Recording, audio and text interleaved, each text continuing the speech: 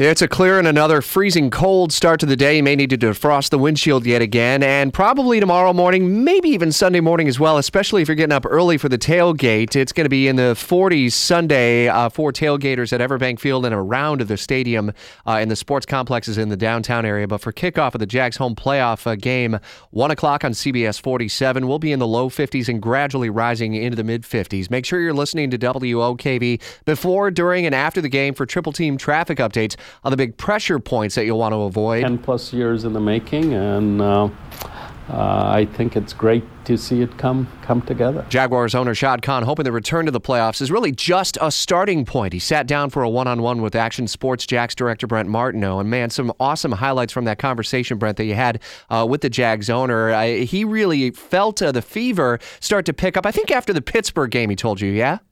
Yeah, Rich, here we go, right? We are on the weekend and ending the 18-year drought of a home playoff game. But think about it, 6 years since Shad Khan has owned the football team and really has had zero success on the football field until this year. And he said Pittsburgh was the time. He left that football game in Pittsburgh and said, you know what, we might have something special. And it turns out he's right. These AFC South champions. A home playoff game awaits on Sunday, and they've got a chance maybe to make a run here 3 games away from a Super Bowl in Minneapolis. Now, coming off their first 2-game losing streak of the season, what are you going to be watching for early on in the game to say, okay, this team has it back, its mojo back? I think it's more about the focus and the ability to make plays. They were not that sharp, especially on offense in Nashville, Tennessee. And a lot of people say, well, maybe it's just because it wasn't a playoff game for the Jags. They didn't have to win that game.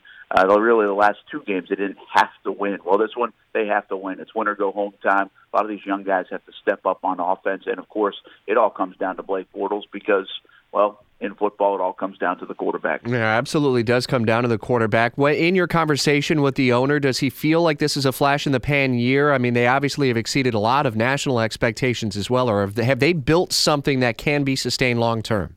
I think that's the beauty of this from Shad Khan's perspective and the folks at Jags headquarters' perspective, at least what they hope.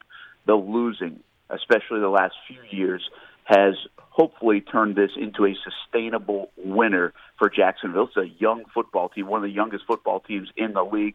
They think they have arrived, and this is just bubbling. And, Rich, on top of that, the city is as well. They hope the convergence of the city's success and also the Jaguars' success can really turn something for Jacksonville over the next handful of years. You're back down at Everbank Field again tonight wearing what? How many layers are you guys wearing when you host these countdown to kickoff shows? Well, we expected to wear this kind of clothing next week, maybe in Pittsburgh, or the following week in New England, or maybe Minneapolis sometime. It's been chilly out there at Everbank Field. 7 o'clock on CBS 47, our chase for the championship. Gloves and hats weather, but it's a lot of fun. Jags fever has really hit the River City. It is cool, and it's awesome to see all the coverage and all the teal out. Action Sports Jax director Brent Martineau leading the coverage, and you can watch the chase for the championship wildcard weekend Sunday at 11 o'clock on CBS 47. The kickoff, of course, at 1 o'clock